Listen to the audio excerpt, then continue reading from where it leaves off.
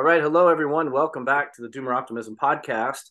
Today we have an alumni of the podcast many times, author and farmer Chris Smaje from over in England, and we're gonna ramble around a few different topics today. I just want to give a brief kind of thumbnail sketch outline of what we want to talk about today, and what this podcast is going to try to talk about.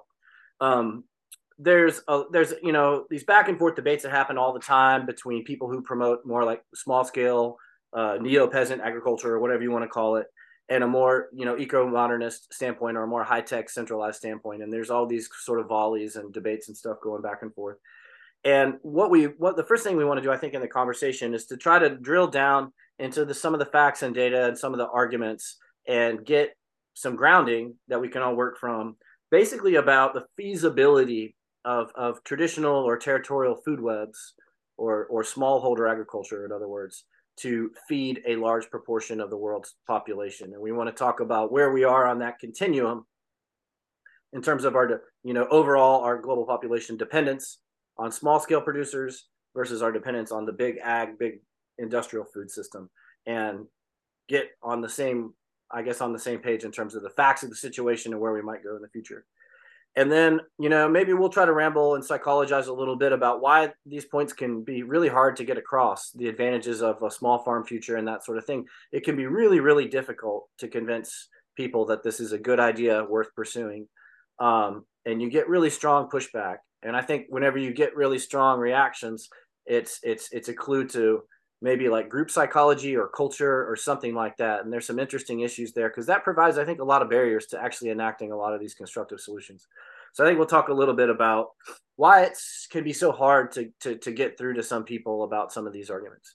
And then finally, the flip side of that is there's probably a lot of people out there who are already on board or would be close to being on board with bioregional self-provision or small-scale agriculture or what have you. But there are various headwinds and barriers to getting involved, and we're really interested to try to take a big tent approach and think about who all, maybe just focusing on the U.S. and the U.K. or the Anglophone world or something, but what all kinds of people might be interested to get involved with this kind of stuff. What are the barriers that they face? How do we reach out in a broader way, and how do we get more people involved in this kind of stuff? So that's sort of the overall sketch, and we might hit all that stuff, we might not, whatever. It should be a fun conversation. But anyway, if we could just kind of start out, Chris, if you would not mind to go into a little bit of detail about this, particularly this debate that's come up in some of the literature of so there are some claims that are out there that something like about 70% of the food nutrition that gets into people's bellies comes from small scale, smallholder, traditional type agricultural food webs. And then there are some other studies from the FAO and from other academics that suggest that this number is a huge overestimate and it's maybe only about a third of the food. And that, so that would suggest that our dependence on big ag and the big industrial food chain is quite a bit, versus this other argument that says maybe we're less dependent than we think we are on the big ag chain. So if you would kind of sketch out that scenario for us and tell us, based on your research and writing, where you think the strength of the argument lies. Right. Yeah. Interesting. Tough questions. I suppose I'd want to first of all put some boundaries around it in that, I think a lot of us in the kind of small holding, agrarian localism space, there's this kind of pressure, sort of, prove that it can feed the world. And the numbers aren't that great on the other side. It's like we know that there's kind of a lot of food being produced in the world one way or the other, but kind of big scale industrial ag, there's not a lot of numbers around on that side of the fence either. As you probably know, I've been engaged in a bit of a debate with George Monbiot recently, and a lot of people are sort of saying to me, prove your numbers, Chris. And you look through his book and there's basically no numbers, in terms of the productivity of kind of high tech industrial ag, apart from one number about precision fermentation, so called, that he kind of gets wrong anyway. So there's kind of that, and there is a bigger context of kind of huge overproduction in the global food system. Like one of the big problems historically has been, what do we do with all this grain that we're producing in the world, and how do farmers stay in business when food prices are so cheap, and let's turn it into livestock fodder or biofuels or whatever. And meanwhile, as people are going hungry, so it's kind of like,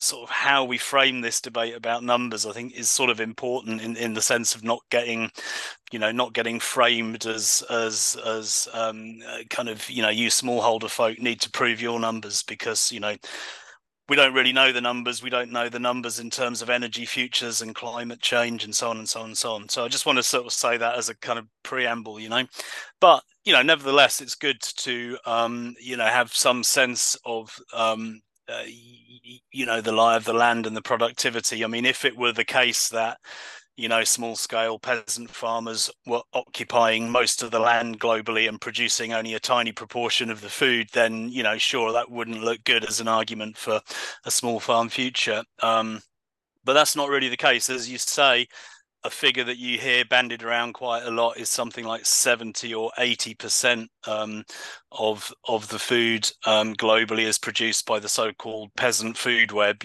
sort of local, sort of territorial food systems. That was a figure, originally I think it came from the ETC group, and sort of about 15 years ago, and various, I mean, I have to say I'm not a real expert on the numbers behind this. I've just sort of kept track of the debate a little bit. That got picked up by some kind of multinational groups, statutory, like IFAD and so on.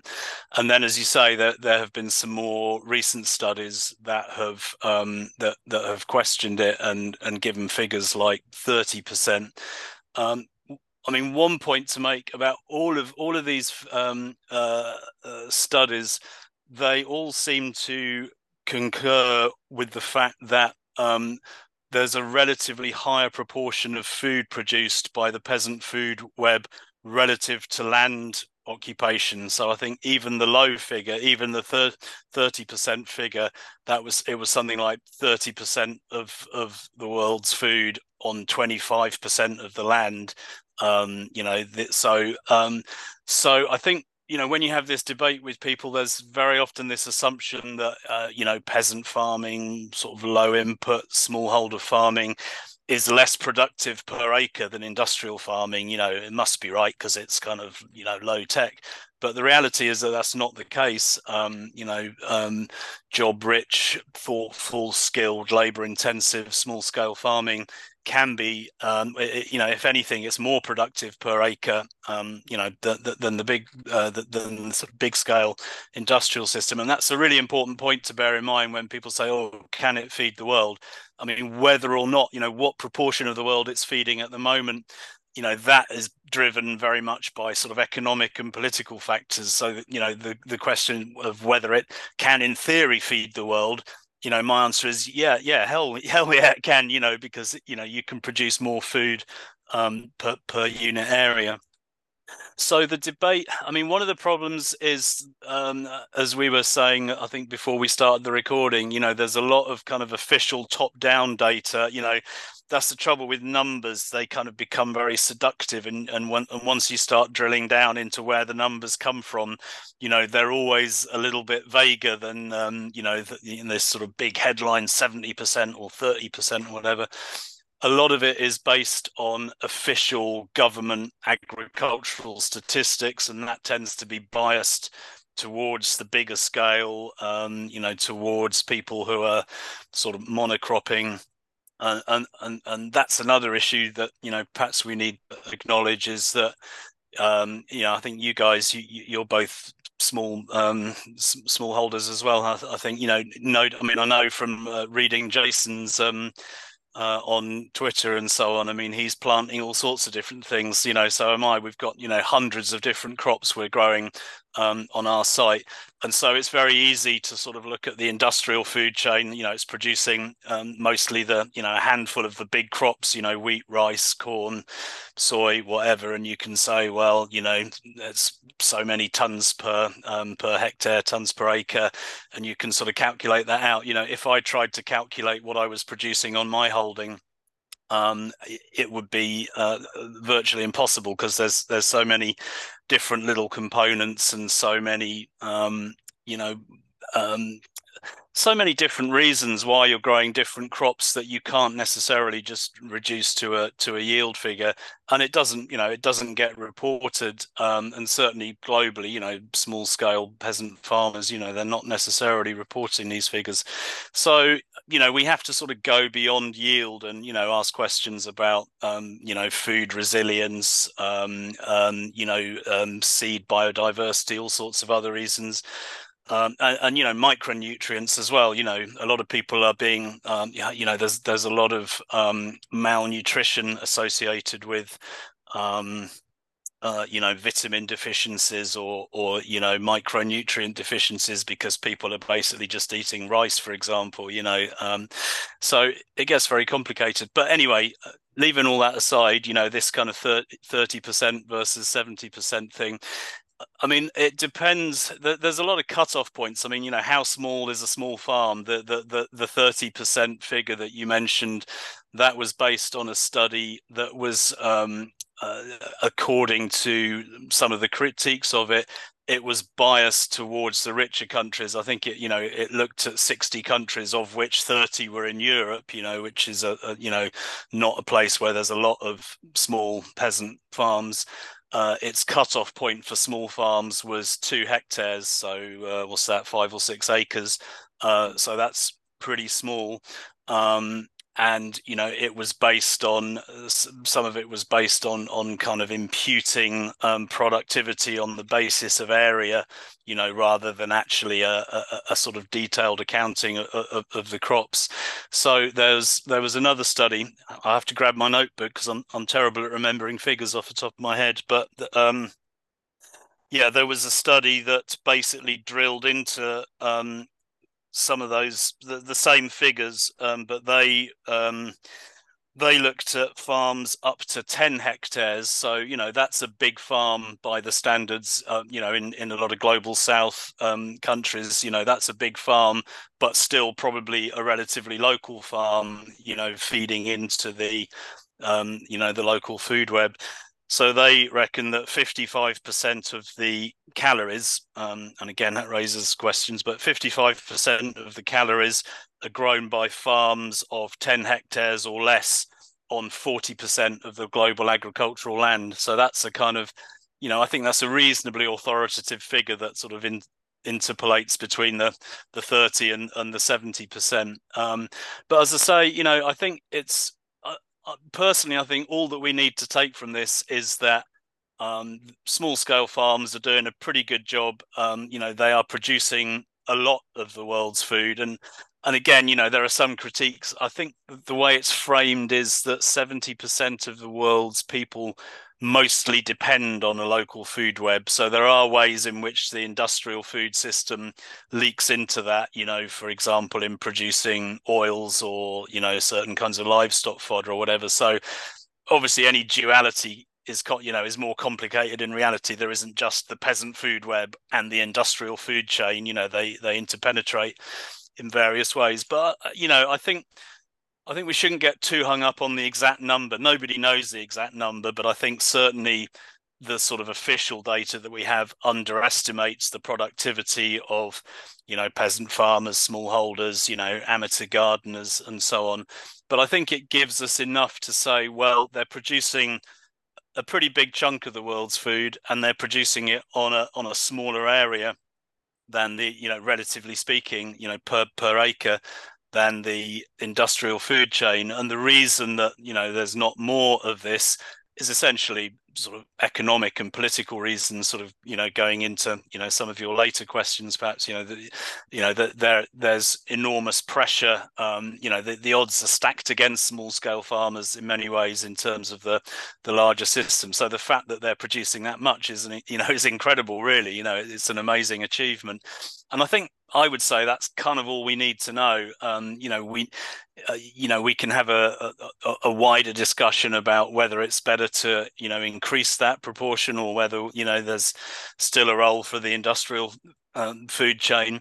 But I think, what we can infer from that is that, if we wanted to increase the amount of small scale, local, kind of territorial food systems to feed the world, we could. And in fact, we could probably do it better because, as I say, most of the industrial food chain is taken up by the big commodity crops that, they've got calories and they've got protein, but they don't necessarily, they're not necessarily food, they're not necessarily giving us the full nutrition that we need. So I don't know if that kind of answers the question, but that would be my way of sort of charting away through that. That's really good. I really like the way that you put the question. When one way of thinking about the 70% figure is not saying that 70% of people are dependent on local food webs, 30% of people are dependent on the industrial food chain, but rather 70% dependence on local food systems versus. I was thinking about my experiences in rural Thai farming communities. And for example, I mean, Thailand is a place, if you've ever been there, I think it would be impossible to starve to death. Any time of the day or night, even in a far rural area, you're never more than a few miles from a place that's open, that's selling food. I mean, any time of the day or night. And there's food being grown and produced everywhere. And, I was thinking about how, there's lots of food for sale in all the little villages and stuff, but of course people are getting like cooking oil, from the industrial system, and then a lot of local produce. And I was thinking specifically that it's very common, since the Green Revolution hit Thailand back in like the 80s and 90s, and a lot of farming switched to more kind of monocultural contract farming, for sale. But like every household, every farming household has a kitchen garden with a wide variety of stuff in it that they're producing for their house. And usually they don't use any pesticides or anything on that stuff. Like they'll use it on the stuff that they're growing for sale, but not for the stuff that they just produce for their household. And my thinking is that home production, like probably in Thailand, you have these big top-down data sets that will look at production of all these commodity crops at the larger scale, even from smallholder or medium holder farmers in Thailand. But you're not going to see the produce from those kitchen gardens. And I wanted to see if I wanted Jason to weigh in to see, because there's probably some terminology around this. And I think that this phenomenon maybe is part of the challenge in this conversation, is that so much of food production, along with probably so many other economic activities, are essentially invisible to a lot of these top-down data sets. And, it's really popular to look at like Our World in Data and like these big data sets that total up all this kind of stuff. And a lot of my colleagues in the research world, like that's the kind of go-to for looking at that stuff. But I was wondering, maybe Jason, you can talk about some of your experience of the components of life in a lot of countries that's just not visible. It's not perceptible to this method of data collection. And therefore, the analyses that come from the top down are often very distorted because they're missing a big part of the picture. I mean, it's easy if you have one giant farm, growing corn. It's one number. It's one easy thing basically to measure that, right? But if you got a bunch of tiny little, like it's hard to measure all that stuff. So what is it called when you have like a statistical distribution where the bulk of something is actually made up of tiny little things that are hard to measure individually? Like that's actually a thing, right? Yeah. Well, so I can describe, for example, I spent a summer doing a rural agricultural livelihood survey in Zambia, helping out with that. Not the whole country. I was, part of a team responsible for one region. And there we did try to collect all of the data. Like we basically collected like every single crop, how much do you produce, how much goes for sale. So, we recognize some households are more autarkic than others, that they produce for their own consumption. The issue with it is that when you get to the global data sets, they kind of by definition have to be more standardized. And my sense, I'm not sure about this, but my sense is that it's easier to focus more on the commodity crops when you're doing like cross-country analysis. These kind of more rich data sets that I was part of collecting, they are richer. They do try and capture a bit of everything, but they're not used as much. My understanding for cross-country analysis. Some people try to standardize and equate data sets across countries, but it's a very difficult process. And so, and I can describe, I guess, the purpose of these kinds of surveys is the general kind of policy framing is, kind of implies that structural transformation is a good thing, or it's inevitable, and one or the other, meaning that these peasant areas should probably increase their productivity, should increase their use of inputs like seeds, seed varieties from outside, or fertilizers, pest control, machinery, things of that nature. And the implication there is that, you're going to have less, by doing that, you're going to be more productive. You're going to have less farmers on the land, and you're going to become more like the West, the kind of industrial food system. And so even a lot of the organizations that collect this richer data, the ideology, I would say, is already kind of baked in that, highly autarkic households, that's not ideal. That's my general sense of where people are coming from. So I don't know if that answers your question, Josh. That's a little bit of my experience there. So the households that are more, what's the word, autarkic? Autarkic, yeah. And you say there's a kind of inbuilt psychological bias that we want to move away from that. Why? Like, why is that? Where does that come from? Like, because they're seen as they're kind of self-reliant. That's better. Why right. not? Well, they're seen as poor and wanting to develop. They're seen as not as productive as they could be in terms of some measure of productivity. Now, it's interesting that we mentioned land productivity. The other major indicator of productivity is labor productivity, right? And I think it depends. Depending on which one you emphasize is kind of a framing ideological question. And labor productivity is lower than they would like, right? And so they generally see a trend of, okay, the West is wealthier. Many countries in Africa are very poor. How do we make them less poor? Well, we have to increase their agricultural productivity. How do we do that? Well, we give them inputs, right? We teach them, we increase their commodity production. As a nation, we increase their foreign exchange, capacity through more commodity production. And so that's just kind of the implicit idea of how development happens for most like development economists. So even if that richer data is being collected, I don't know if it's being utilized in a already baked in ideological frame, I would say.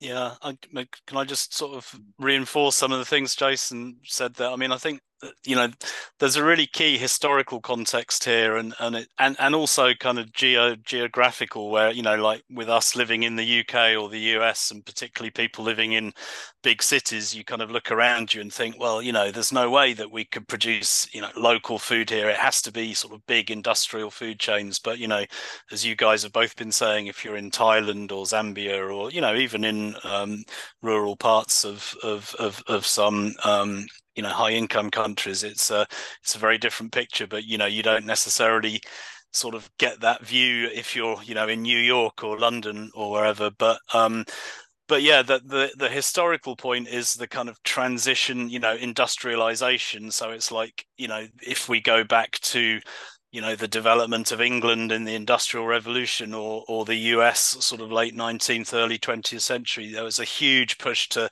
get people out of farming, and like you say, labor productivity is key. You can be very productive in terms of land and feed your family, but then that labor is on the farm, and the big push has been to get labor off the farm and get it doing doing something else in the economy, historically, industrial production.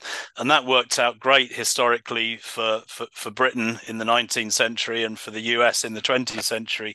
But there's kind of, we've got this sort of, we've got into this kind of, one track mind about it, that this is the only route to prosperity and wealth. And given that, the way that you do that, if you want to increase yields, by any measure, you basically have to increase inputs.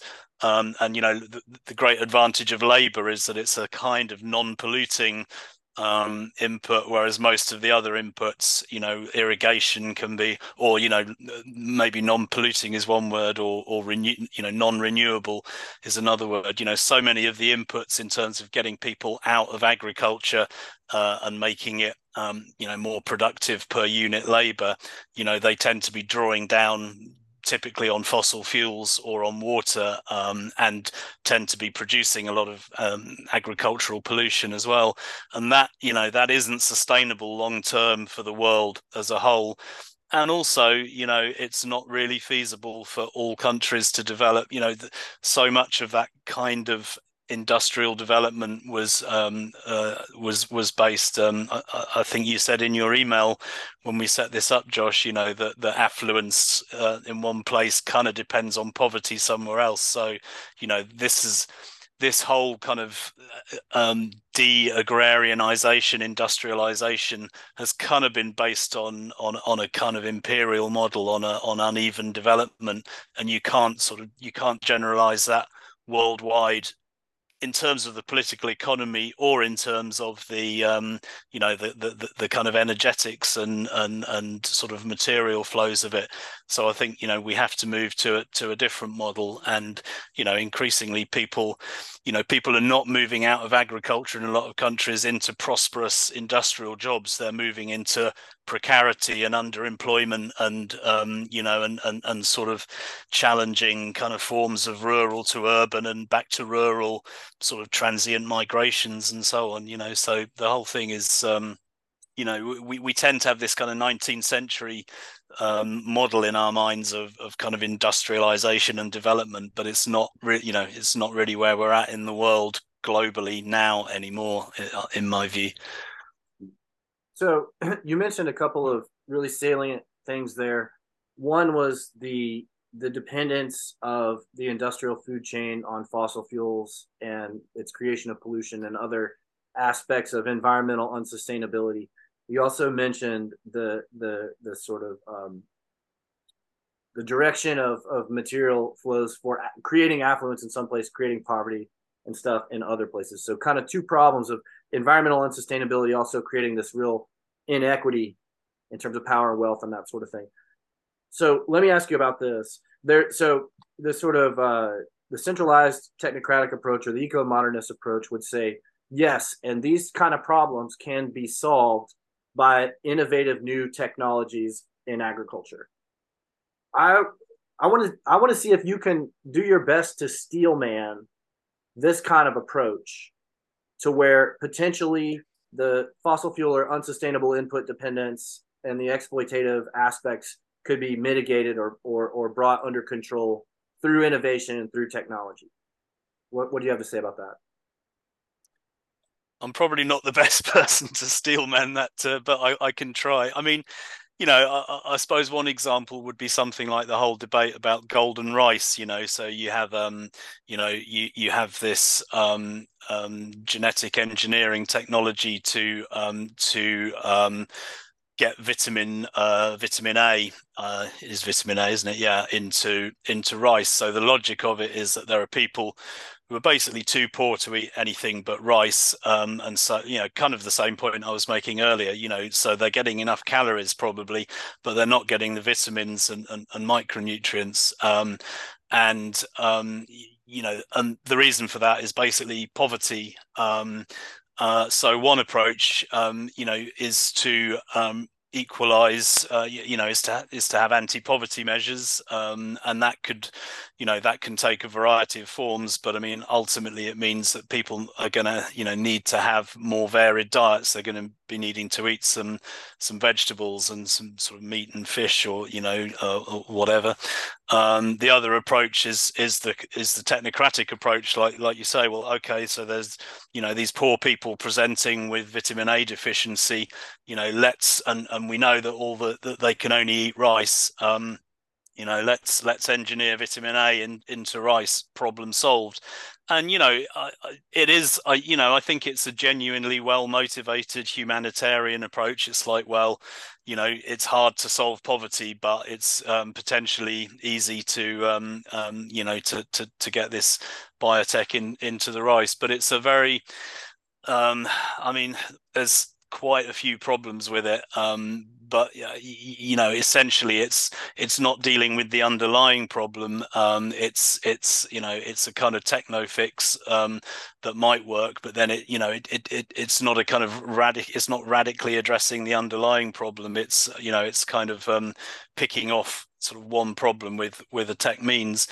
But that's one thing. A lot of the a lot of the other forms of technocratic food system fixes, like the stuff I've been writing about recently, bacterial protein. I mean, that to my mind is even less much less feasible, because it's a very high energy. It's basically saying, well, we don't need to use sunlight, we can use electricity, and if it's going to be sustainable, it has to be low carbon electricity, and it just doesn't stack up energetically. So one aspect of it, I think, is if you think that we can move to a future of abundant low carbon electricity, and some people do, whether it's with nuclear power or massively rolling out PV systems and so on, then some of these problems look easier. But there is the other side, the point you just made about the genesis of poverty. I mean, it's not it's not just a kind of poverty isn't caused by kind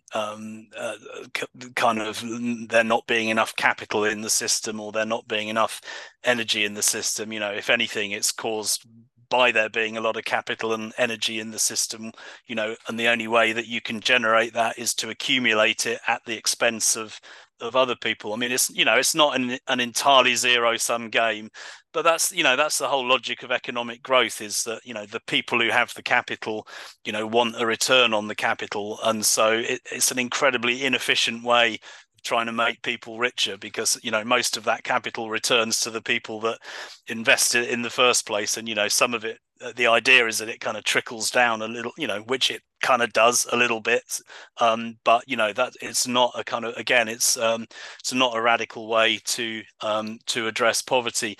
And that, I'm sorry, I'm probably moving from steel man to more, well, I wouldn't say straw man, but that I think is the sort of the eco-modernist ethos, is that it kind of wants to solve these problems with tech means as a way of not really confronting the underlying socioeconomic issue. So it's like, if we can deal with vitamin A deficiency with a bit of biotech,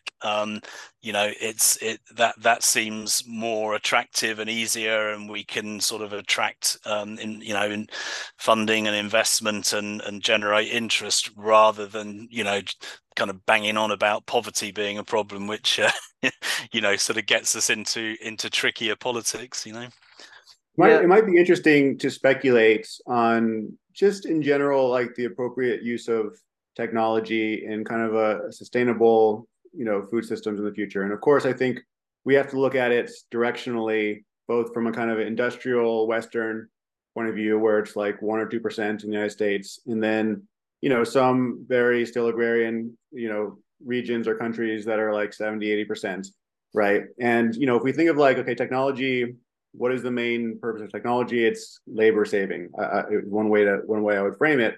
And so, what is this balance between labor saving and sustainability in terms of material resource input into that, right? And it's probably impossible to say, well, okay, if the United States was to go back to, an agrarian, move in an agrarian direction, how agrarian? Like 20% of the population involved in direct food production, 30%. And if we're looking at, say, rural Zambia, where I was, where, in some regions, it's probably 70 or 80% in the rural, farm economy versus non-farm rural economy.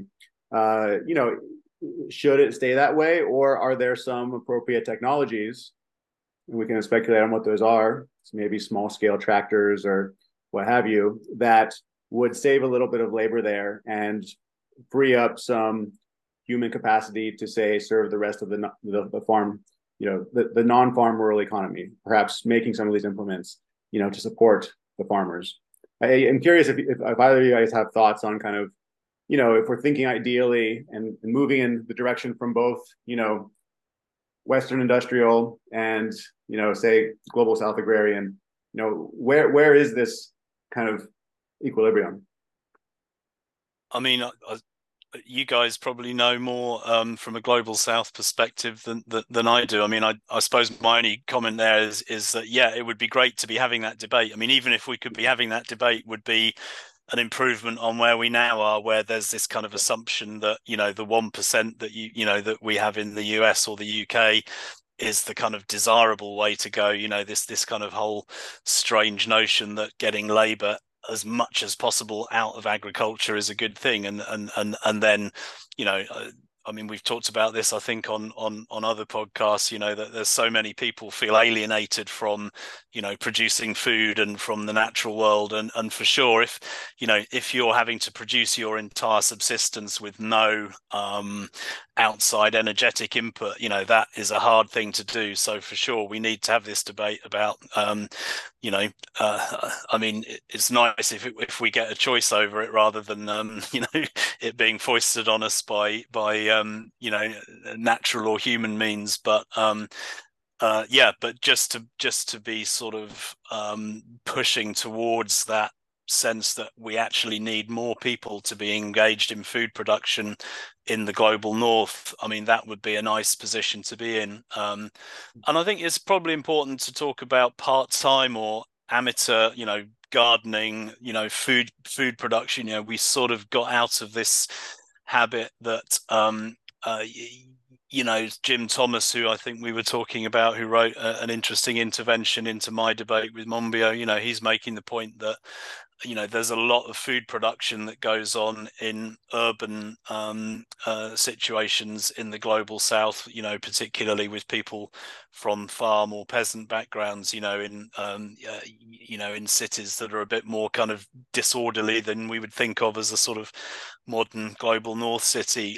So these are people who are not necessarily full-time farmers, but they are raising quite a bit of livestock in cities, quite a bit of fruit and veg, and that's something I think we can really amplify right now in the global north. Like, just take an interest, even if you live in a big city, take an interest in food. Can you increase your local food production, all sorts, sort of urban and suburban permaculture kind of ideas of getting together with other people and starting to think about, your own local food possibilities. So, that's I think it's important that kind of amateur part-time sort of aspect of it. But yeah, for sure, we need some happy medium, ideally, between a very high proportion of the population being engaged in producing, their full livelihood, and and almost zero in the global north. On the question of how to think about technology and innovation, I just want to put a pin in a couple of things that we should come back to, and I think for future podcasts. One, Low Tech Magazine. I don't know if you guys are familiar with that. It's really, really good. A little, yeah. I should read it more than I do. Yeah, what I've read is good. Yeah. Yeah. Josh, you interviewed the founder of that, right? Am I thinking of the same thing? No, I haven't yet. Okay, it was a different, similar project. Yeah, actually, that's another one. Actually, there's three I want to mention. Yeah. One is the Low Tech Institute, which is Scott Johnson in Wisconsin, I believe, and we did interview him. Yeah. So we have a podcast with that. Chris de Decker is a Dutch guy, I believe, living in Spain, who writes Low Tech Magazine. And he looks at a lot, like he'll do features on obsolete technologies, which are things that, you know, like this is kind of my orientation, is looking to, you know, the past or the recent past to see what worked, to see what maybe has been declared obsolete because of changing conditions, because we just started throwing more fossil fuels at the problem. Yeah. Under conditions with fewer energy resources and things may again make sense as a, you know, as a way, as a hunting ground for interesting technologies. Like I'm very obsessed with old technologies and stuff like that. I was going to mention that. I was also going to mention another guest we need to get on, which is Alexis from the Living Energy Farm in Virginia.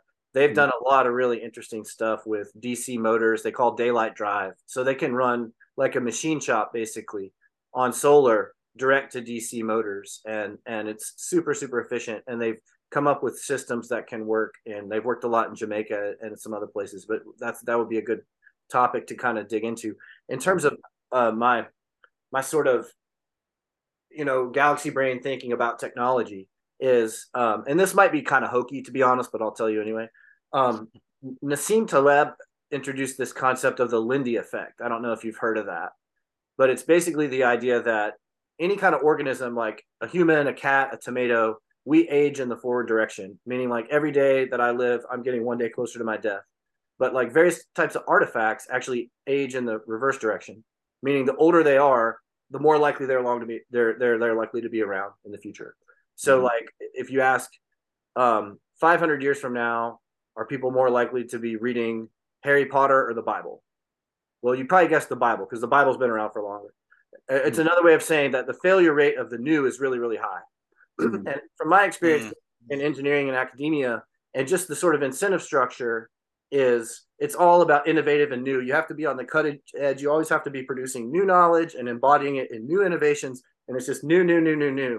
And I sort of have the heretical view that, you know, we already know most everything that we need. We already have most all of the tools that we need to solve a lot of these big grand challenges. We just don't like the solutions. You know, we don't like the idea of more people working on farms instead of fewer. And so the engineering magazines I subscribe to will have features on sustainable agriculture robots, you know, that just go out with sensors and do all our farming because we're meant to just get totally away from that.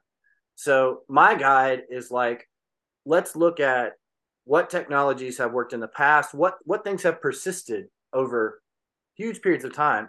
And we do have a lot of really new, interesting research technologies available to us now in this sort of window of history. And is there any way that we can use the scientific methods that we've developed and the instruments that we've developed and things like that to study, you know, longstanding things to try to think about how they might be improved, how they might be adapted? Like, to me, that's a fertile ground for innovation rather than trying to come up with some like entirely new microbial wastewater bioreactor to make energy out of poop or for, you know, new protein out of poop or something. It's like, no, you know, let's just think about like my research it's on charcoal water filtration. Like that's been around for thousands and thousands of years. And I just studied it to try to find out how to apply it to modern chemicals like pesticides and other pollutants and stuff like that, while maintaining a sort of low tech approach, artisanal approach. So to me, it's kind of like, I think of science and innovation as supplementing artisan methods, if that makes sense, you know, as opposed to let's create something totally new and go to the stars or live on Mars or something like that. But I think, yeah, let's come back to that and maybe, unless you guys have more to say on that, let's come back to it. That's a big topic.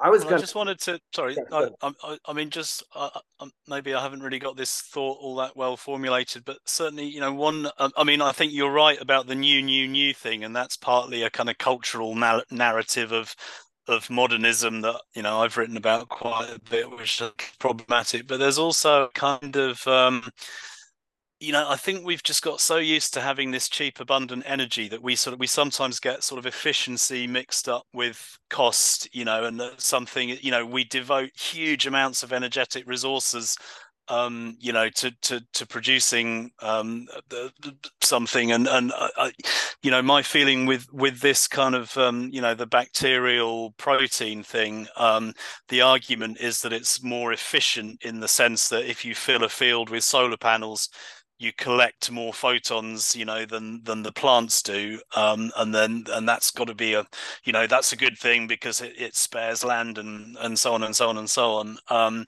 But it kind of misses so then the narrative around that is, we've got this technology that's more efficient than photosynthesis, but you're not looking at the full energetic costs of that process, and you're not looking at all the sort of upstream and downstream consequences of sort of making the panels, and all the things that plants are doing in the field that they're kind of doing for themselves, that you're having to sort of engineer into the system by going down this kind of PV panel and bioreactor thing. And I mean, I'm not a engineering or a tech person, but so much of this stuff I'm reading at the moment is this kind of wishful thinking of the sort of beyond fossil fuel age, which just seems to not really engage with the sort of energetic reality that there are these costly energy, if we're going to store energy from PV panels, you lose a lot of energy in transition. And I think the whole mindset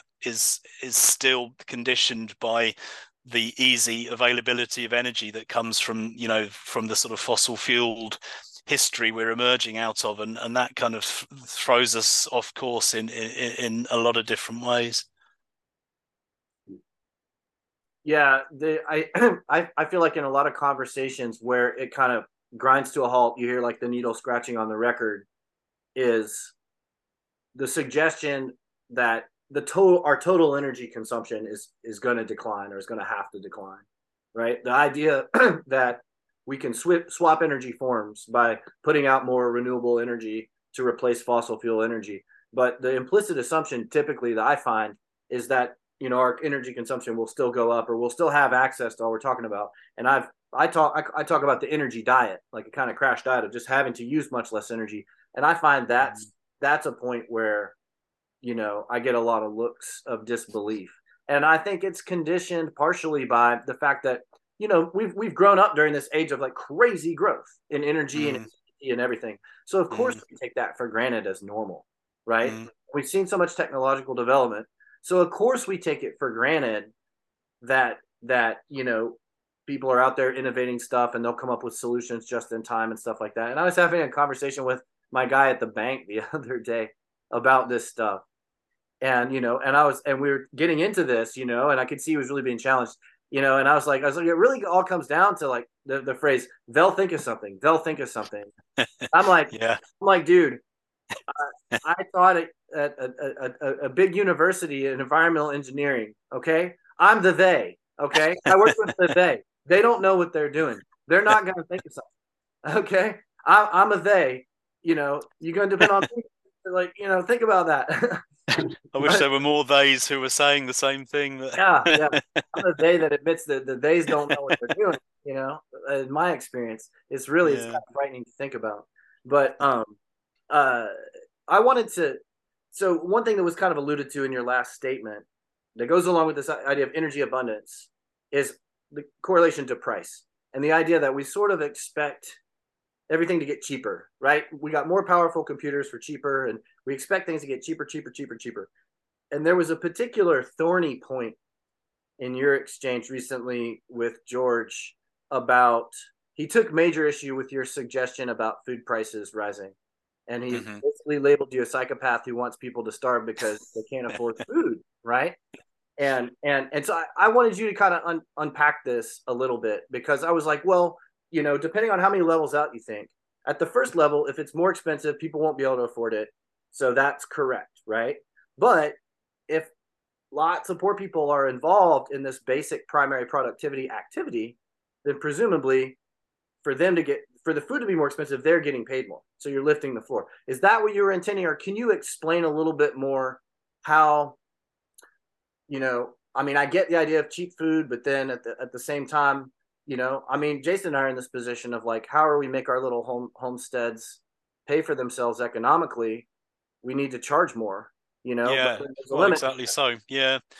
I think that, there's a few different dimensions to it. Like you say, on the sort of intuitive thing is, if food prices increase, then that's going to be harder for poor people, and that's kind of true.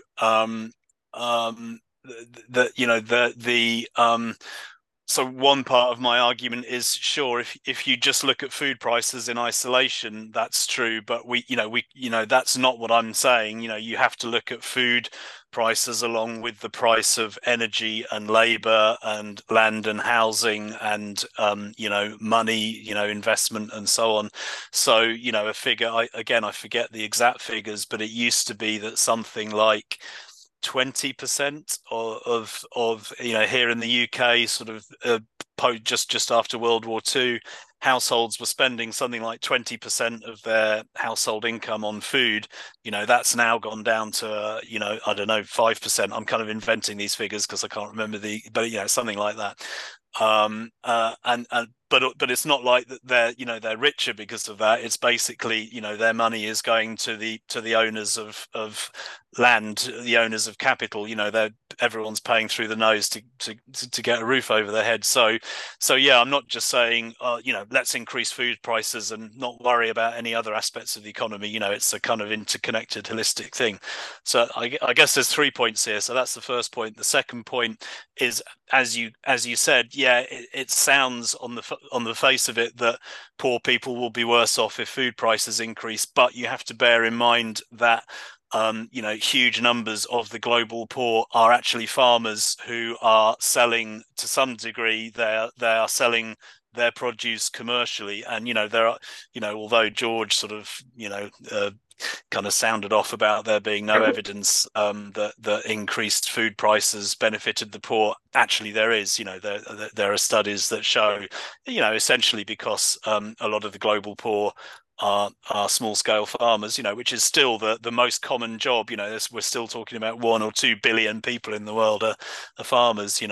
So increased food prices for them is good because they're getting more more money in their pocket. I mean, then we get into potentially a whole discussion about money versus goods in kind that Jason was alluding to earlier about the kind of autarkic households that probably don't have much cash floating around, but they can be better off than a poor urban person that has more cash income, but is probably has poorer nutrition, in a more precarious existence, and so on and so on. But so anyway, so the second point is where George's argument falls down is he's not taking account of the fact that there are so many poor people who are farmers.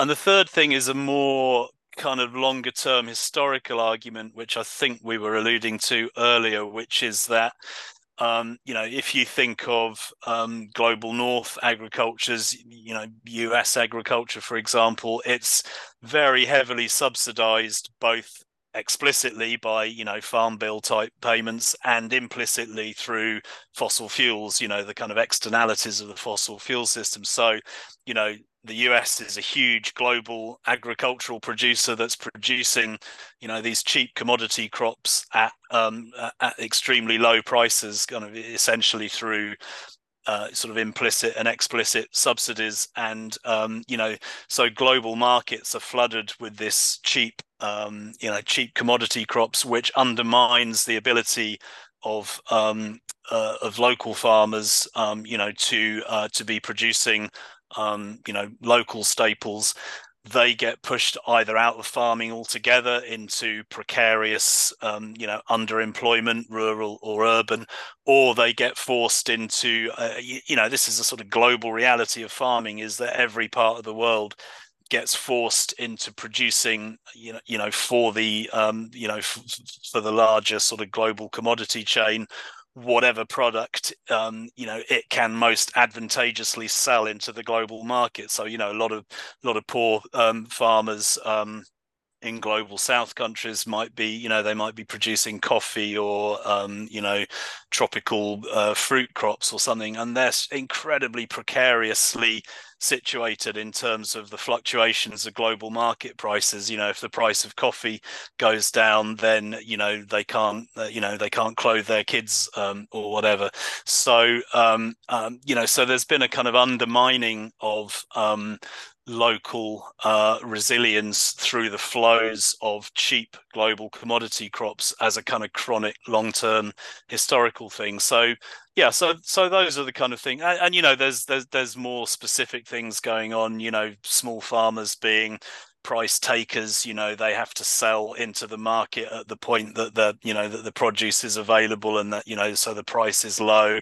So, you know, they're very precariously situated there. So, you know, if prices were higher, I mean, I'm not an economist, so, you know, you know, this is all kind of fairly generalized stuff, but yeah, it's kind of frustrating to you know, to be having to have this kind of debate with someone like George, and him kind of saying, you know, Smaje obviously doesn't know anything about farm economics. I mean, you know, this stuff is kind of agrarian economics 101, really, you know.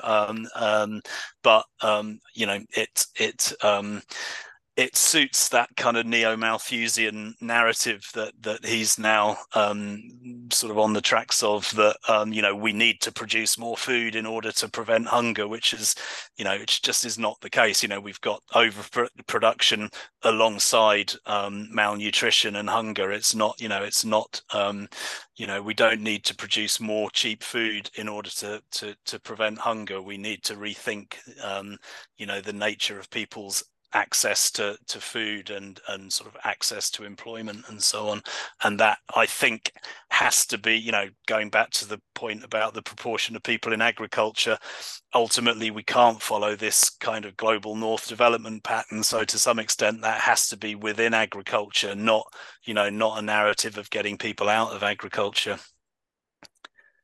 Yeah, I mean, it seems like Monbiot's biggest blind spot in that argument is, it kind of makes sense, makes more sense at least, if you're assuming that you do have 1 or 2% of the population involved with agriculture and 98% not. And then, yeah, you know, on net, lower prices mean, you know, a lot of urban residents maybe get cheaper food. But that's making already a big assumption that urbanization, these levels of urbanization are a good thing, and that they're going to continue. The energetic underpinning of that will continue, et cetera. And that just seems like a faulty premise, you know. Yeah, well, it's a big assumption. You know, he talks in his book about you can't argue with arithmetic. You know, you can't argue with the arithmetic that we have. You know, the majority of the world being urbanized, and it's kind of a strange. You know, it's not, you know, that hasn't arisen for arithmetic reasons. You know, it's arisen for kind of historical and political and economic reasons, which you know, which can and will change, I think. You know, so it's yeah, there's and again, Jim Thomas's nice piece, you know, he takes to task some of the studies that George, you know, George cites some studies to say, look, you know, you know, the flow of food is so kind of, you know, distant, you know, from where people are living, that there's no alternative but industrial food chains. And that, I mean, to the extent that he's right, that's really scary, because I think, you know, the degree of urbanization or urbanism that we have is very dependent on very insecure kind of energy and material flows, and geopolitical kind of, you know, a sort of tenuous geopolitical agreements that I can't see surviving. But it's also not entirely true that, you know, that the supply chains are quite as lengthy as he argues, because he's kind of you know, invoking, he's sort of trying to make assertions about the studies he's drawing on, which is not really what the studies are saying. So, you know, we could go into that in more detail maybe, but yeah, but I think that assumption, you know, that I mean, it's sort of interesting, like what you've just said, Jason, and what Josh was saying earlier, that, you know, there is this kind of assumption that urbanism and cheap, abundant energy are just a kind of non-negotiable reality of the world going forward. And, you know, I just think that's not true. You know, maybe it would be a good thing if they were, possibly, but it's just not the case. And we need to, you know, we need to grasp that as quickly as we can, I think. On this question about urbanization, there's an argument that George was making that I was kind of like cocked my head sideways, and I was like, wait a minute. And it was something along the lines of, you know, outside of cities, there are these huge expanses of land, like the steppes and all this kind of place, that are agriculturally productive, and they're very sparsely settled, you know?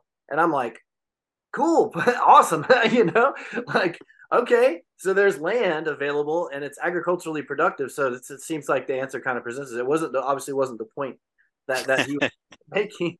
With I'm like, oh, good. Then there's land and you can produce food on it. So you know, maybe things aren't as bad as we thought. Um, uh, I hadn't put this on my list of topics, but I wanted to kind of pose this to both you guys. Um, in terms of so I find in some of George's writing and in a lot of environmental writing and the environmental vibe today, there there seems to be an intensification of urgency of like imminent catastrophe. It's like doomerism, but it's different than like I feel like I went through my stage of being sort of panicked about it's all gonna go down. You know, that probably for me peaked around the economic crisis of 2008, 2009. I'm like, this is it. It's all going down and peak oil and all that. And then things kind of got metastable again. And I was persuaded by John Michael Greer's idea that it takes a long time to really collapse and there's sort of stair step, uneven kind of descent and that kind of stuff. So I'm more in that. So I'm like, I feel like I'm not personally an alarmist, but I'm hearing a lot of alarmist arguments. And especially I'm hearing a lot of alarmist arguments around climate change. And it's not that I believe that climate change is not a problem. I think it is. I think that we're not going to do anything about it because it's so structural to our whole system that to meaningfully do something about it, we have to change the whole system that we're in. And we're not showing any signs of being willing to do that. And in terms of the severity of the urgency of it, you know, I think on the scale of this century, you know, sure. But I kind of feel like problems to me, like war, you know, like there's all these wars going on now. You know, the United States has been involved in this proxy war in Ukraine. Now we've got stuff going off in the Middle East again, heating up. There's a lot of saber rattling with China and all these kind of things. So I feel like my sort of order of, you know, what could potentially be an urgent catastrophe would be some kind of big World War III or possible nuclear weapons exchange. And then I would say after that, some kind of major financial calamity that, you know, takes down a big section of the global economy, and nobody knows what to do about it. And then I feel like things like climate change are a problem, but are spread out, you know, over a longer future. So that's kind of my picture. I was wondering what you guys think. One about it's sort of like how do you, you know, in terms of like what's urgent, what's acute versus what's more chronic and long term. And I guess I feel I'm a little bit concerned about, for example, some of the alarmism around climate change not being what it seems in the sense that if a lot of, you know, people could get real head up about the climate emergency, does that open the doorway to, you know, more top down restrictive policies from governments? Is that there's sort of a political dynamic going on there? And I almost feel like in some of George's writing, he's kind of like, look, this is so urgent. We don't have time for arguments. Put your facts away. We have to do this, you know? So what's behind this like climate urgency?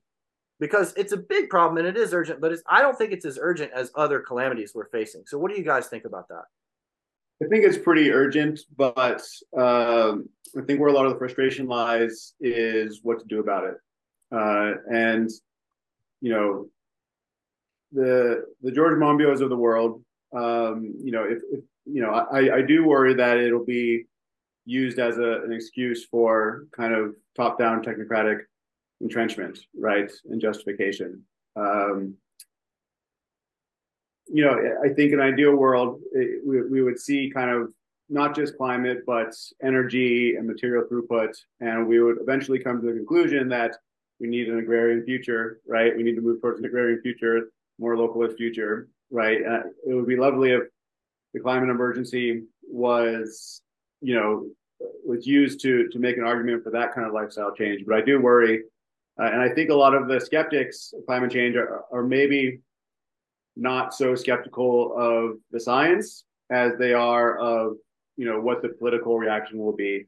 And, you know, they might see it as justification for, you know, disrupting, say if they're, you know, more rural lifestyle, you know, disrupting that, shuffling them off into the cities, you know, for whatever reason. Maybe because their carbon footprint is, according to one calculation, is lower or something. So I think that's the bigger concern for me. I mean, it's not, I do see climate change as urgent, but what we do about it is really important. And a lot of people don't have the right prescriptions. Yeah, I mean, I guess I am possibly more concerned about climate change than you, Josh. I mean, I think it's going to be very uneven in its effects. I mean, but we're talking about pretty big temperature increases over a short time frame, and I think that it's partly the you know can we keep sustaining the massive sort of storms and floods and fires and sort of bouncing back from them, and then we've had these huge temperature increases in the Atlantic this year, so you get this kind of scary stuff about the ocean currents. The AMOC sort of can sort of shut down over a relatively short time period, and then we're talking about sort of herding reindeer where I live kind of thing.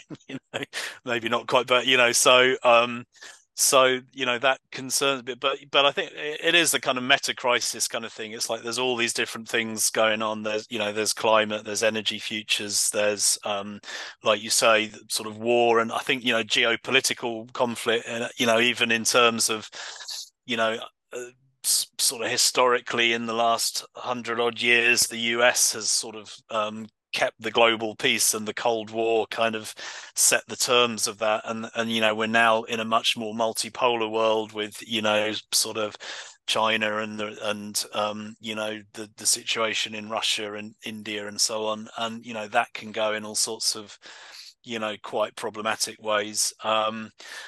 But I agree with you about the sort of top down, the fear of the top down. I mean, my argument is always bottom up, building local community resilience, so when I've done a few sort of conservative podcasts with people who are sort of flatly denial of climate change, and you hear a lot about Obama buying a beach house, so climate change can't be real. Whereas my view is that he's rich enough to to buy several houses to accommodate lots of different possibilities.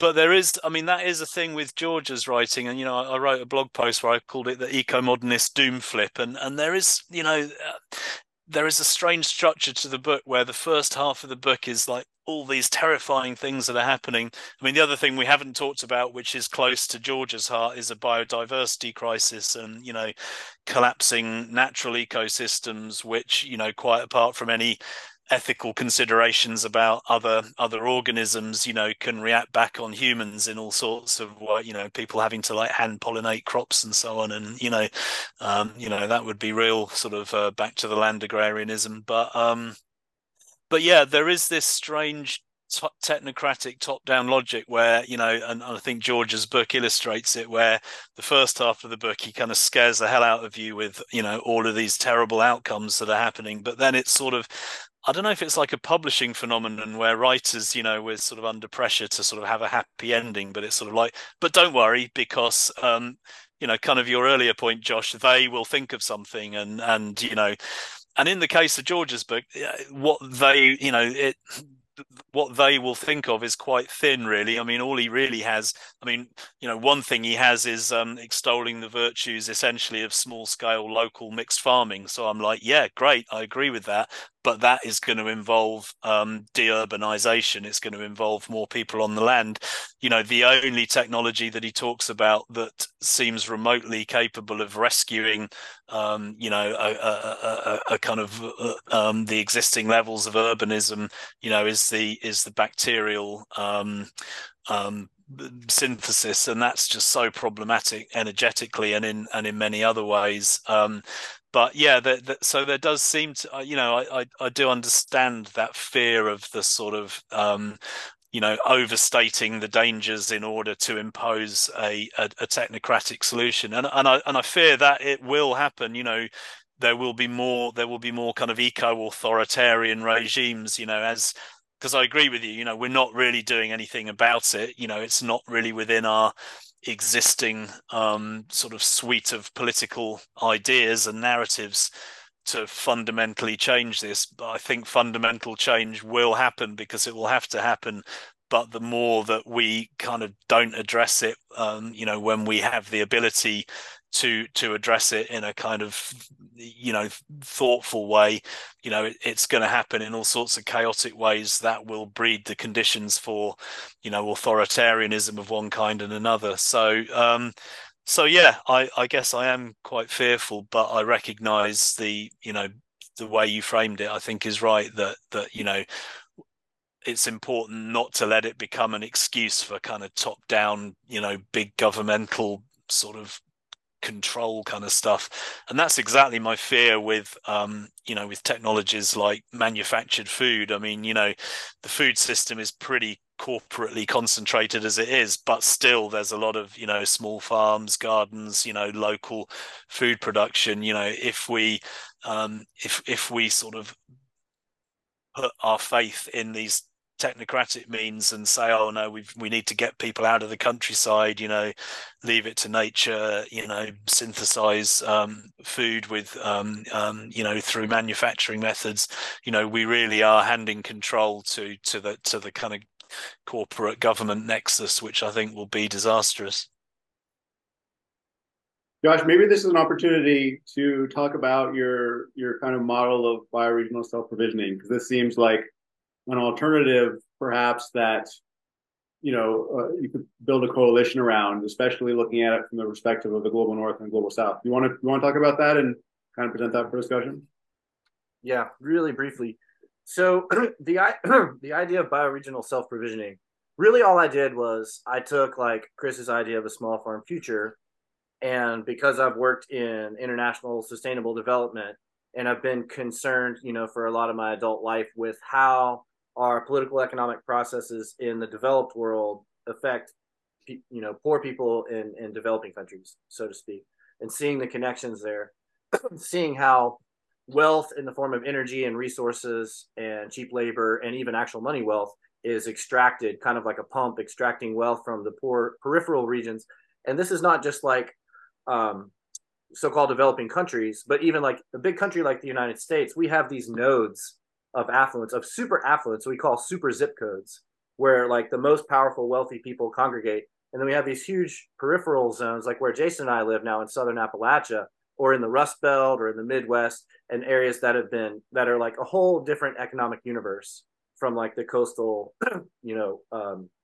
more affluent, more powerful, connected areas. And so I see this process of extraction of physical wealth and resources and exploitation of labor from these peripheral zones to create the affluence in these affluent zones. And so I because I have a background in natural science and engineering, I think of everything in very physical energy and resource terms, like mass and energy balance, conservation of matter, all that kind of stuff. And so, my sense is that, the people in the affluent classes, if you look at it on a materials basis, are responsible for more consumption and more emissions disproportionate to a lot of the poor people around the world.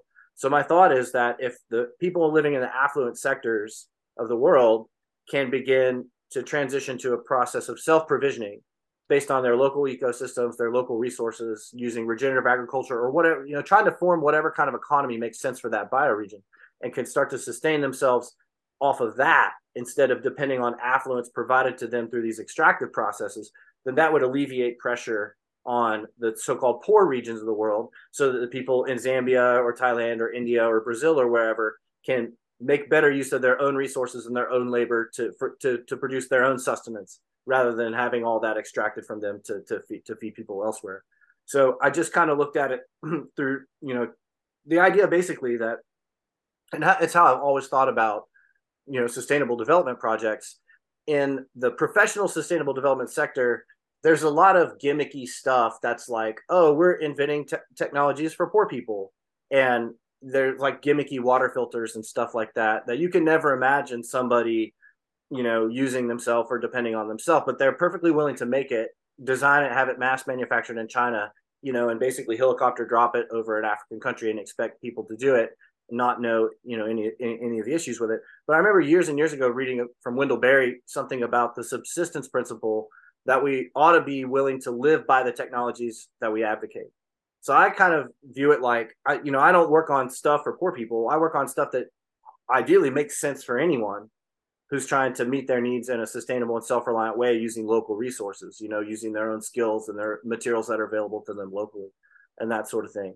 So the bioregional self-provisioning idea is just that, if us in the rich world can begin to depend more on ourselves and our local ecosystems for sustaining our lives, that'll relieve pressure on all these people in places currently being exploited to provide for our lifestyle that we're currently dependent on. So it's an idea of how to break that link. And my thought is, I have no faith in the global economy. I have no faith in governments. I have no faith in like the top down to administer the kind of solutions that we need.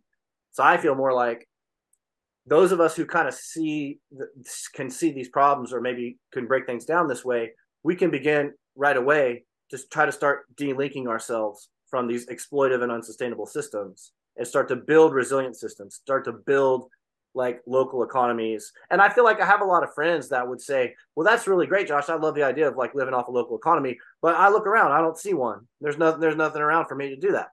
It's like, well, right. Because nobody has made it yet. Like it got extirpated by globalism and we have to rebuild it. And my thought is if we can start to rebuild, those of us who can kind of go out front and start to rebuild this kind of stuff, and it's attractive, it's engaging, it's healthy, it grounds people in an ecosystem and in a community, and it has a lot of attractive factors, then it will be naturally attractive for people to say, hey, that's really cool what people are doing. I want to join up with that. And, this whole conversation up to this point has been like, okay, here's all these people out there who they think we're crazy. They think we're stupid. They're haters. They don't take our arguments seriously. They don't believe in the solutions that we're proposing, and I'm kind of banging on, say, hey, listen, and getting nowhere. Well, there's probably a massive population of people that would happily embrace this kind of stuff if they knew how to get connected with it.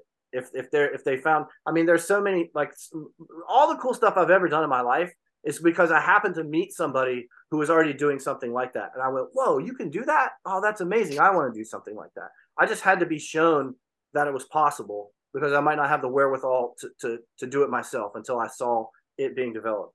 So like, I want to hear from you, Chris, especially, and also Jason, how can we like sort of develop the seed crystal, right? Like rather than beating our heads on the wall, trying to get George Monbiot or whoever to change their mind, let's just say, okay, we'll agree to disagree. That's fine. That's fine. We have lots of allies, and there's huge swaths of people that might be interested to work on this kind of stuff. How do we, make people aware of it? How do we make it attractive? What has worked in your experience in trying to kind of build a movement? Yeah, that's the real big tough nut to crack, and I agree with I totally agree with the way you framed it, and I think also I've just been reading Amitav Ghosh's book, The Nutmeg's Curse, which is a great book which puts a lot of this sort of stuff into global geopolitical perspective, and one of his points is that you talk to people in global south countries and they're kind of like, well, why should I not aspire to a more energy rich middle class lifestyle when you look at those people in the States or in Western Europe? So I think it's really important, for us to walk the talk in that sort of way, that, if we expect people in, in more populous countries in the global south not to, not to kind of increase their fossil footprint, we've got to cut ours big time. But how to do that, the difficulty is partly there's so much surplus capital in the global economy, which tends to find its way into land values, and there's a generational inequity there. So, it's really interesting, your point earlier, the point about good agricultural land that's sparsely populated, because that, in some sense, I think it needs people. You get into these very difficult arguments here about incomers and gentrification and, sort of settler colonialism, which Ghosh's book is very much about. But ultimately, I think we need people to be, moving to places where, you know, they can generate an agrarian livelihood, and obviously that has to be done within the context of, you know, what's already going on there. But, you know, equally there's a lot of big scale farmers who are not particularly happy. You know, there's a lot of land that's basically being devoted to farming commodity crops by people who've been sort of pushed into that. And, you know, you do see farmers sort of getting interested in bringing more people into, you know, onto their land, stacking enterprises, you know, trying to develop local economies more. So, you know, it's not an entirely closed door, I think, a lot of that. But yeah, it's difficult. I mean, I think, you know, there is encouragement, I think, among young people. A lot of young people are, you know, not as, you know, much more interested in environmental issues and food issues, and much less attracted to the sort of mainstream career, kind of working for the man sort of thing, because they see, you know, that's a road to nowhere. I think there's a lot of older people, you know, what a thing that I would really, really like to see, and I've sort of had conversations with people, and I'd love to see this happen, is there's a lot of older people who have been the beneficiaries through their careers of, you know, this kind of inflated sort of capital in the system, who have a lot of wealth. And what I would love to see is small towns and communities reappropriating, you know, their surrounding land, you know, peri-urban space. And what you could do is use some of the accumulated capital of people of goodwill living in those places who want to support, you know, a local agrarian economy, or, you know, a more of an autarkic local economy. I mean, obviously, you get into issues of inheritance and you know, the, you know, handing on to the kids and so on. But, you know, I think there's a lot of potential there. It has to be done very carefully. There's all sorts of ways it can go wrong, and there's all sorts of ways in which I think intergenerational tensions can be problematic. But I think, you know, that's what I would really like to see. You know, I think there is inevitably going to be conflict over access to land in the future in a way that we kind of haven't had over the last you know, century or so in the rich countries, because, you know, land ownership has not been meaningful in terms of economic well-being. But ultimately it is, you know, some people say it's kind of the only ultimate source of wealth. And so trying to sort of draw people into, you know, caring about their community and using the assets they have, sort of pooling them in thoughtful ways, and then sort of bringing younger people into that. You know, I think there's potential there. But still, at the moment, you know, the economics of food production are not that great. You know, it's hard to make, you know, it's hard to make it, you know, commercially as a small food producer, or any scale food producer in the rich countries. So, but, you know, again, I think, you know, it's a long sort of thankless task in a way. There are ways, you know, there are ways around that, really mobilizing the community around, you know, community supported agriculture type ventures, or going down more that kind of amateur route or part-time route where, you know, you know, you are producing food, potentially just for your household, but, you know, you're doing something else as well. But, you know, kind of easing our way into that. And you know, I think there is more of an openness, and you know, and maybe you know, connecting with, you know, maybe it's a bit of a sort of middle class thing, the whole kind of environmental concern, but there's a lot of, you know, there's a wider constituency of people who are interested in gardening, you know, who are interested in, you know, some level of self-reliance. So sort of connecting across those divides. So, you know, there's things that are happening and that can happen. You know, I really do think that kind of mobilizing communities around their local land and starting to think about them as being, you know, productive of you know, for local needs is a really key way to go.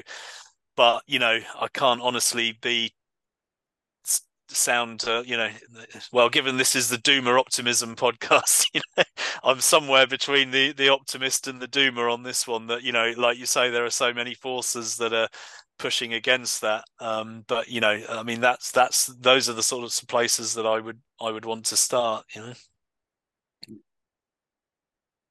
Yeah, I don't have anything, I guess, too insightful to add. Just to note that I was actually kind of pleasantly surprised this semester in my sustainable development classes how many students resonated with kind of the sustainable agriculture stuff, like agroecology, permaculture, etc.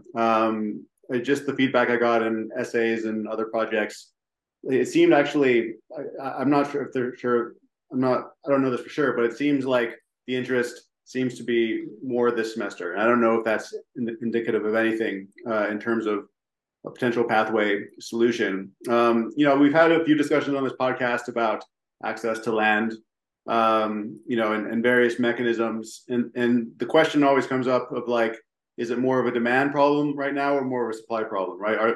Are there just throngs of people wanting to get into agriculture and gardening and they can't get access to the land? Or is there just not enough general interest and we could find a way to get access to land if there was a general interest? And it's probably a mix of both, but we had a recent podcast with Andrew Millison. He's a permaculture educator, and we asked this question, and I was saying like, what is the solution for access to land? Is it agricultural reserves? Is it land reform? Is it community land trust? Is it this, that? And he was saying, well, what I'm seeing is that actually kind of what you're saying, Chris, is that he's seeing a lot of situations arising where young people team up with older landholders who don't have, say, interested kids to pass their land on to, but they want to maintain kind of agrarian uses of that land, and they're finding ways to create arrangements for young people to be stewards, tenant farmers, or whatever, maybe with a thing where they'll eventually take it over. And it kind of changed I was thinking for a while, okay, it's mainly an access problem. But now I'm kind of thinking that you're right, Chris, if more and more people are wanting to get access to land, like we'll find a way, right? Whether it's just these informal arrangements that we create and then eventually building up the political coalition and political will to do more structural changes. I'm actually a little bit more optimistic about it than I have been in the past. I just think that you're right. A lot of young people are interested, and that they will continue to be. And I think we will find a way, either just through informal arrangements and eventually political pathways as well. Mm. Yeah, I mean, I think there is Gene Logston wrote quite a good thing about this a while back, where he was saying how there was this narrative of the generation, well, I'm getting quite old now, but the generation above me was sort of like, nobody wants to work on the land, and that was very much a kind of reaction either to the sort of the pioneering settler experience, or the kind of here in the UK more of an experience of being a sort of under the thumb of the aristocracy, and sort of.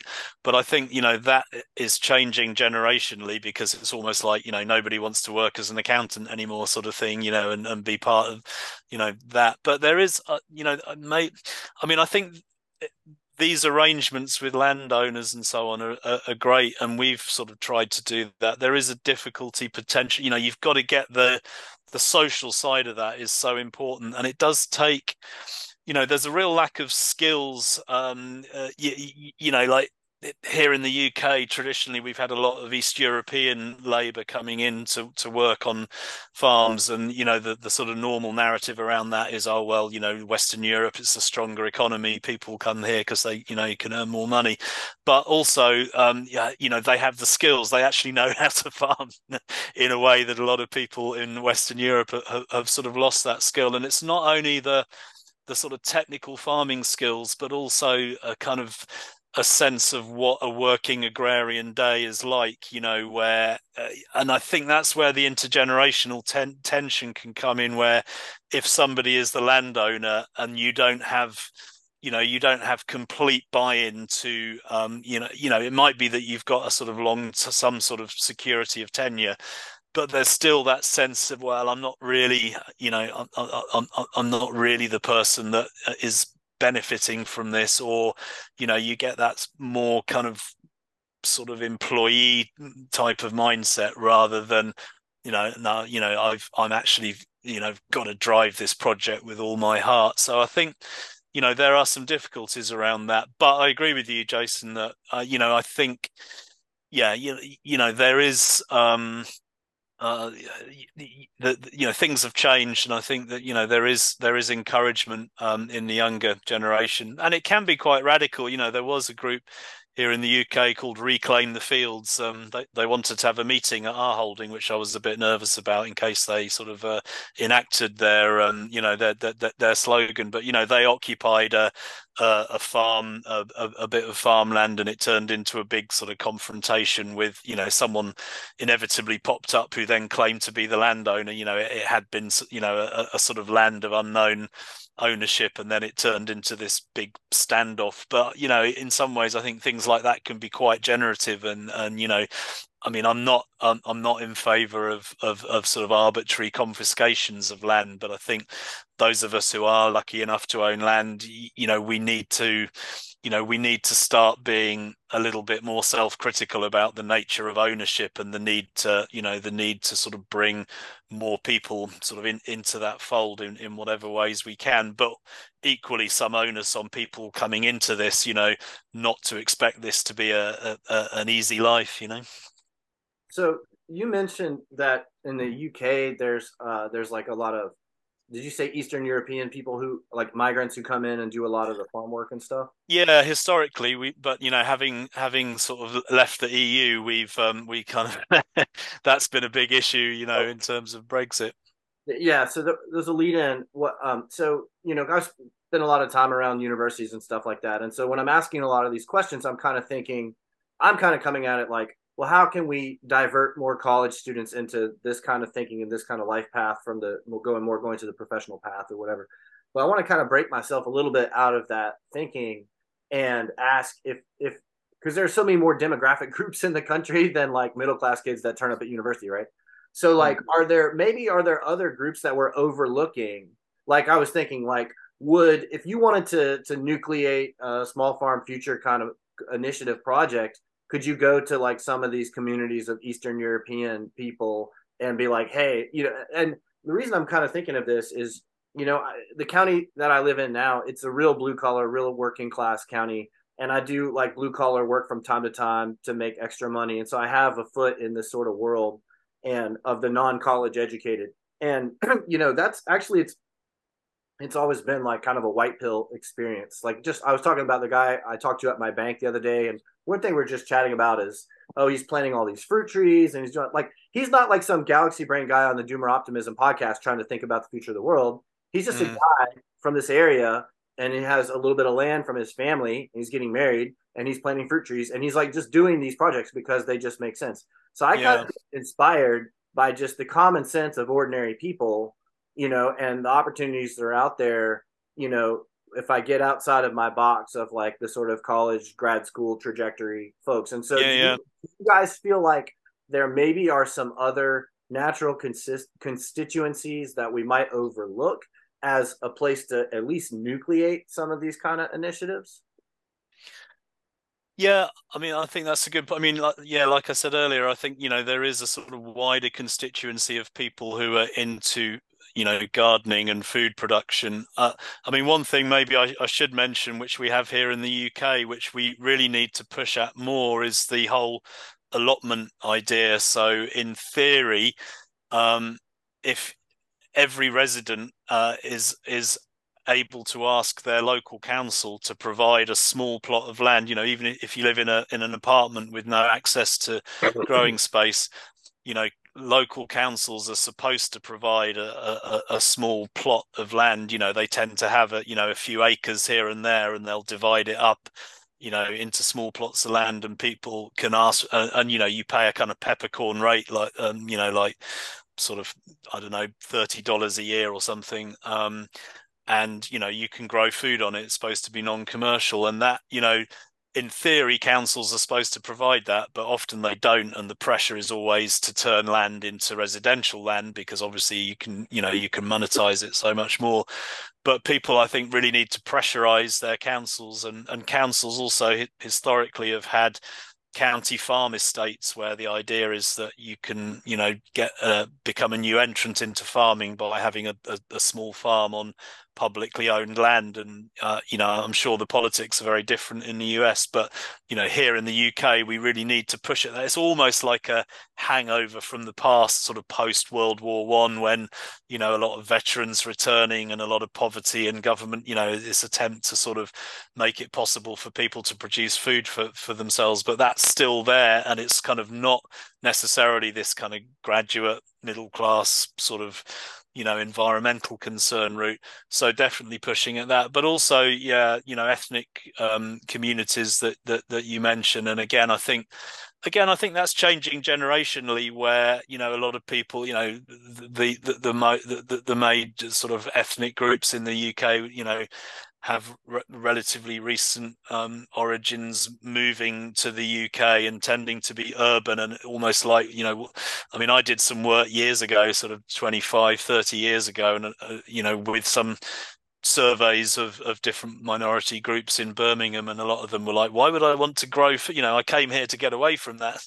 Whereas I think that their kids are actually connecting with their sort of family food traditions, and sort of getting much more interested in the sort of diversity of food cultures and sort of food narratives generally. So I think tapping into that kind of sense of food cultures is a good way to go. But there is, we do need to sort of get food education better established with with kids from a young age. But there are definitely constituencies that that we can draw on there, and sort of try to pressurize land availability. It shouldn't necessarily have to be private owners all the time, and working with bigger scale farmers, and working with local government. Really, national government tends to be a dead loss, I think. But you can get good, thoughtful people operating at kind of city level, or sort of lower levels in the political hierarchy, where you can push some of these things. Yeah, I mean, Josh, as you know as well as I, and your experience kind of bears out, that's I think a lot of blue collar people in this region, like it's just that's just part of their life. Like it's kind of common sense. It's not a boutique thing. It's hunting, fishing, raising some animals, gardening. Like that's very ideal, and including in addition to their full-time job usually. And so I think it's a matter of how do we connect with those kinds of people, and be seen as allies and not as, say, rural gentrifiers, right? I think that's a big challenge here, right? Where we're doing some things that are somewhat different, right? And thinking about regenerative agriculture and permaculture, these are all very kind of exotic concepts, I think. But so I think for someone like me, who's in a rural area, college educated, has various ideas, not actually a lot of experience to implement them yet. For me, it requires a lot of humility, and not using unnecessary fancy words around people who know much more than I do about raising animals or whatever.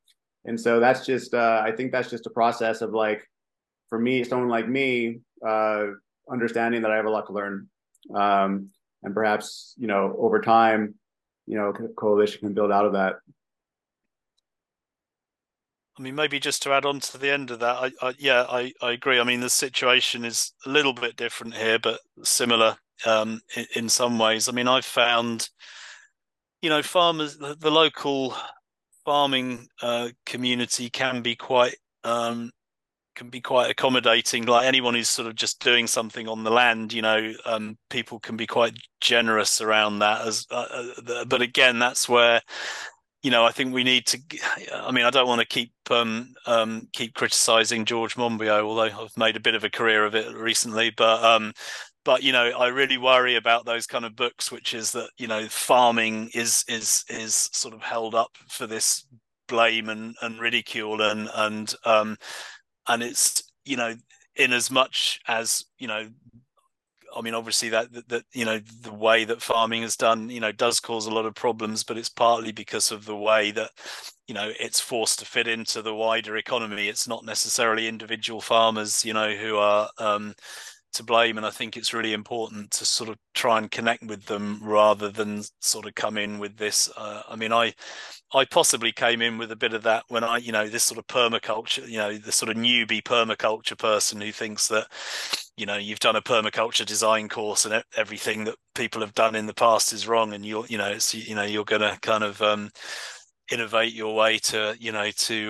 to prosperity, to ecological prosperity. So yeah, that humility point is important, I think, and you're not going to be able to connect with everybody, but certainly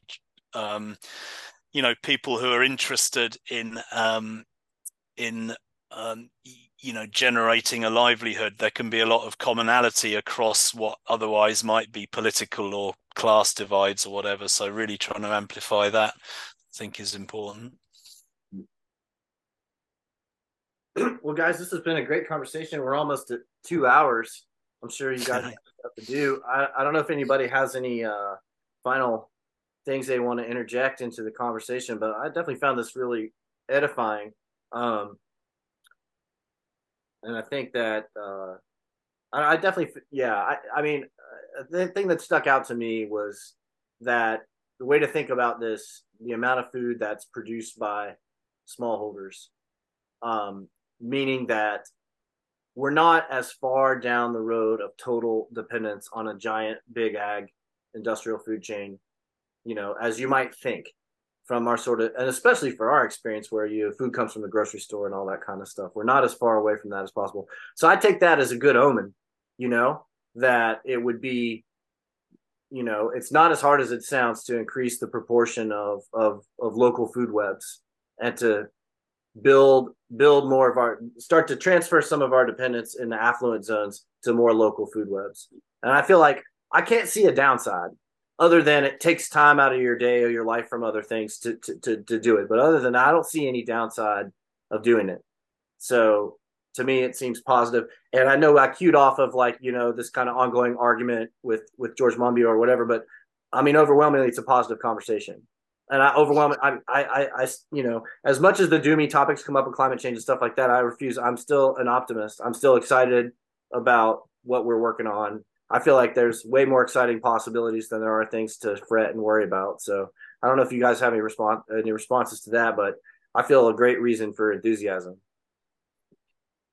Yeah, I feel the same way. I mean, we can debate all day whether a small farm future can feed the world, but we're not facing a binary scenario. We're facing a scenario where we can convince somebody to get into producing a little bit of food, and then expanding and densifying the local food web. And that's not this kind of highly pitched ideological scenario, right? It's much more kind of mundane in a way, in a good way. And and you can lead with just how cool it is, right? Like I was at a gathering recently, with other academics, and they don't grow food really, and they were all, everyone I've talked to about it is interested in what I'm doing. Like they, I get the sense that most of them wish that they could do that or have more time to do that on some degree. And so it seems like a lot of people are attracted to the idea. They can't see it for themselves yet. But the more people are doing it, the more capacity and educational infrastructure and everything that we have, I do think it builds upon itself, and it can become exponential at a certain point. All right, yeah, Chris, I mean, have a final word and take us out with some words of inspiration. Well, yeah, I just kind of endorse that. There are reasons to be positive, and I think, but I do think, where you came into all this with the stuff about the peasant, the territorial food web and so on. I mean, although I kind of said, well, let's not get too hung up on the figures, I do think it's important to keep accentuating the positive locally and connecting with people who are producing stuff locally. But that bigger geopolitical context that we touched on is important, I think, where, there are these voices that are quite powerful in the media saying, that's just like this old, romantic kind of stuff, people hanging on to the old ways, and we've got these new, better ways of producing stuff, and as point we've been stressing is the way that this kind of global industrial food chain does actually, it does screw local economies. It does extract value from local economies and concentrate it in fewer hands. So this second part of the conversation we've had, I think, is great in terms of it doesn't have to be that way. We need to spread this out. We need to sort of share this around, and we need to do it locally. So, yeah, there's great inspiration in doing that, and people are getting more drawn into it for a whole bunch of different reasons. So, that's what we need to accentuate, but we do need to somehow or other, whether it's in direct argument or by example or whatever, sort of counter that alternative sort of top down sort of big industrial food chain narrative, because that's not going to take us to a good place. Right on, sir. Well, we're so appreciative of your time today, and we will catch up with you somewhere further on up the road. Yeah, great to talk to you guys. Yeah, great talking, Chris. Thanks again.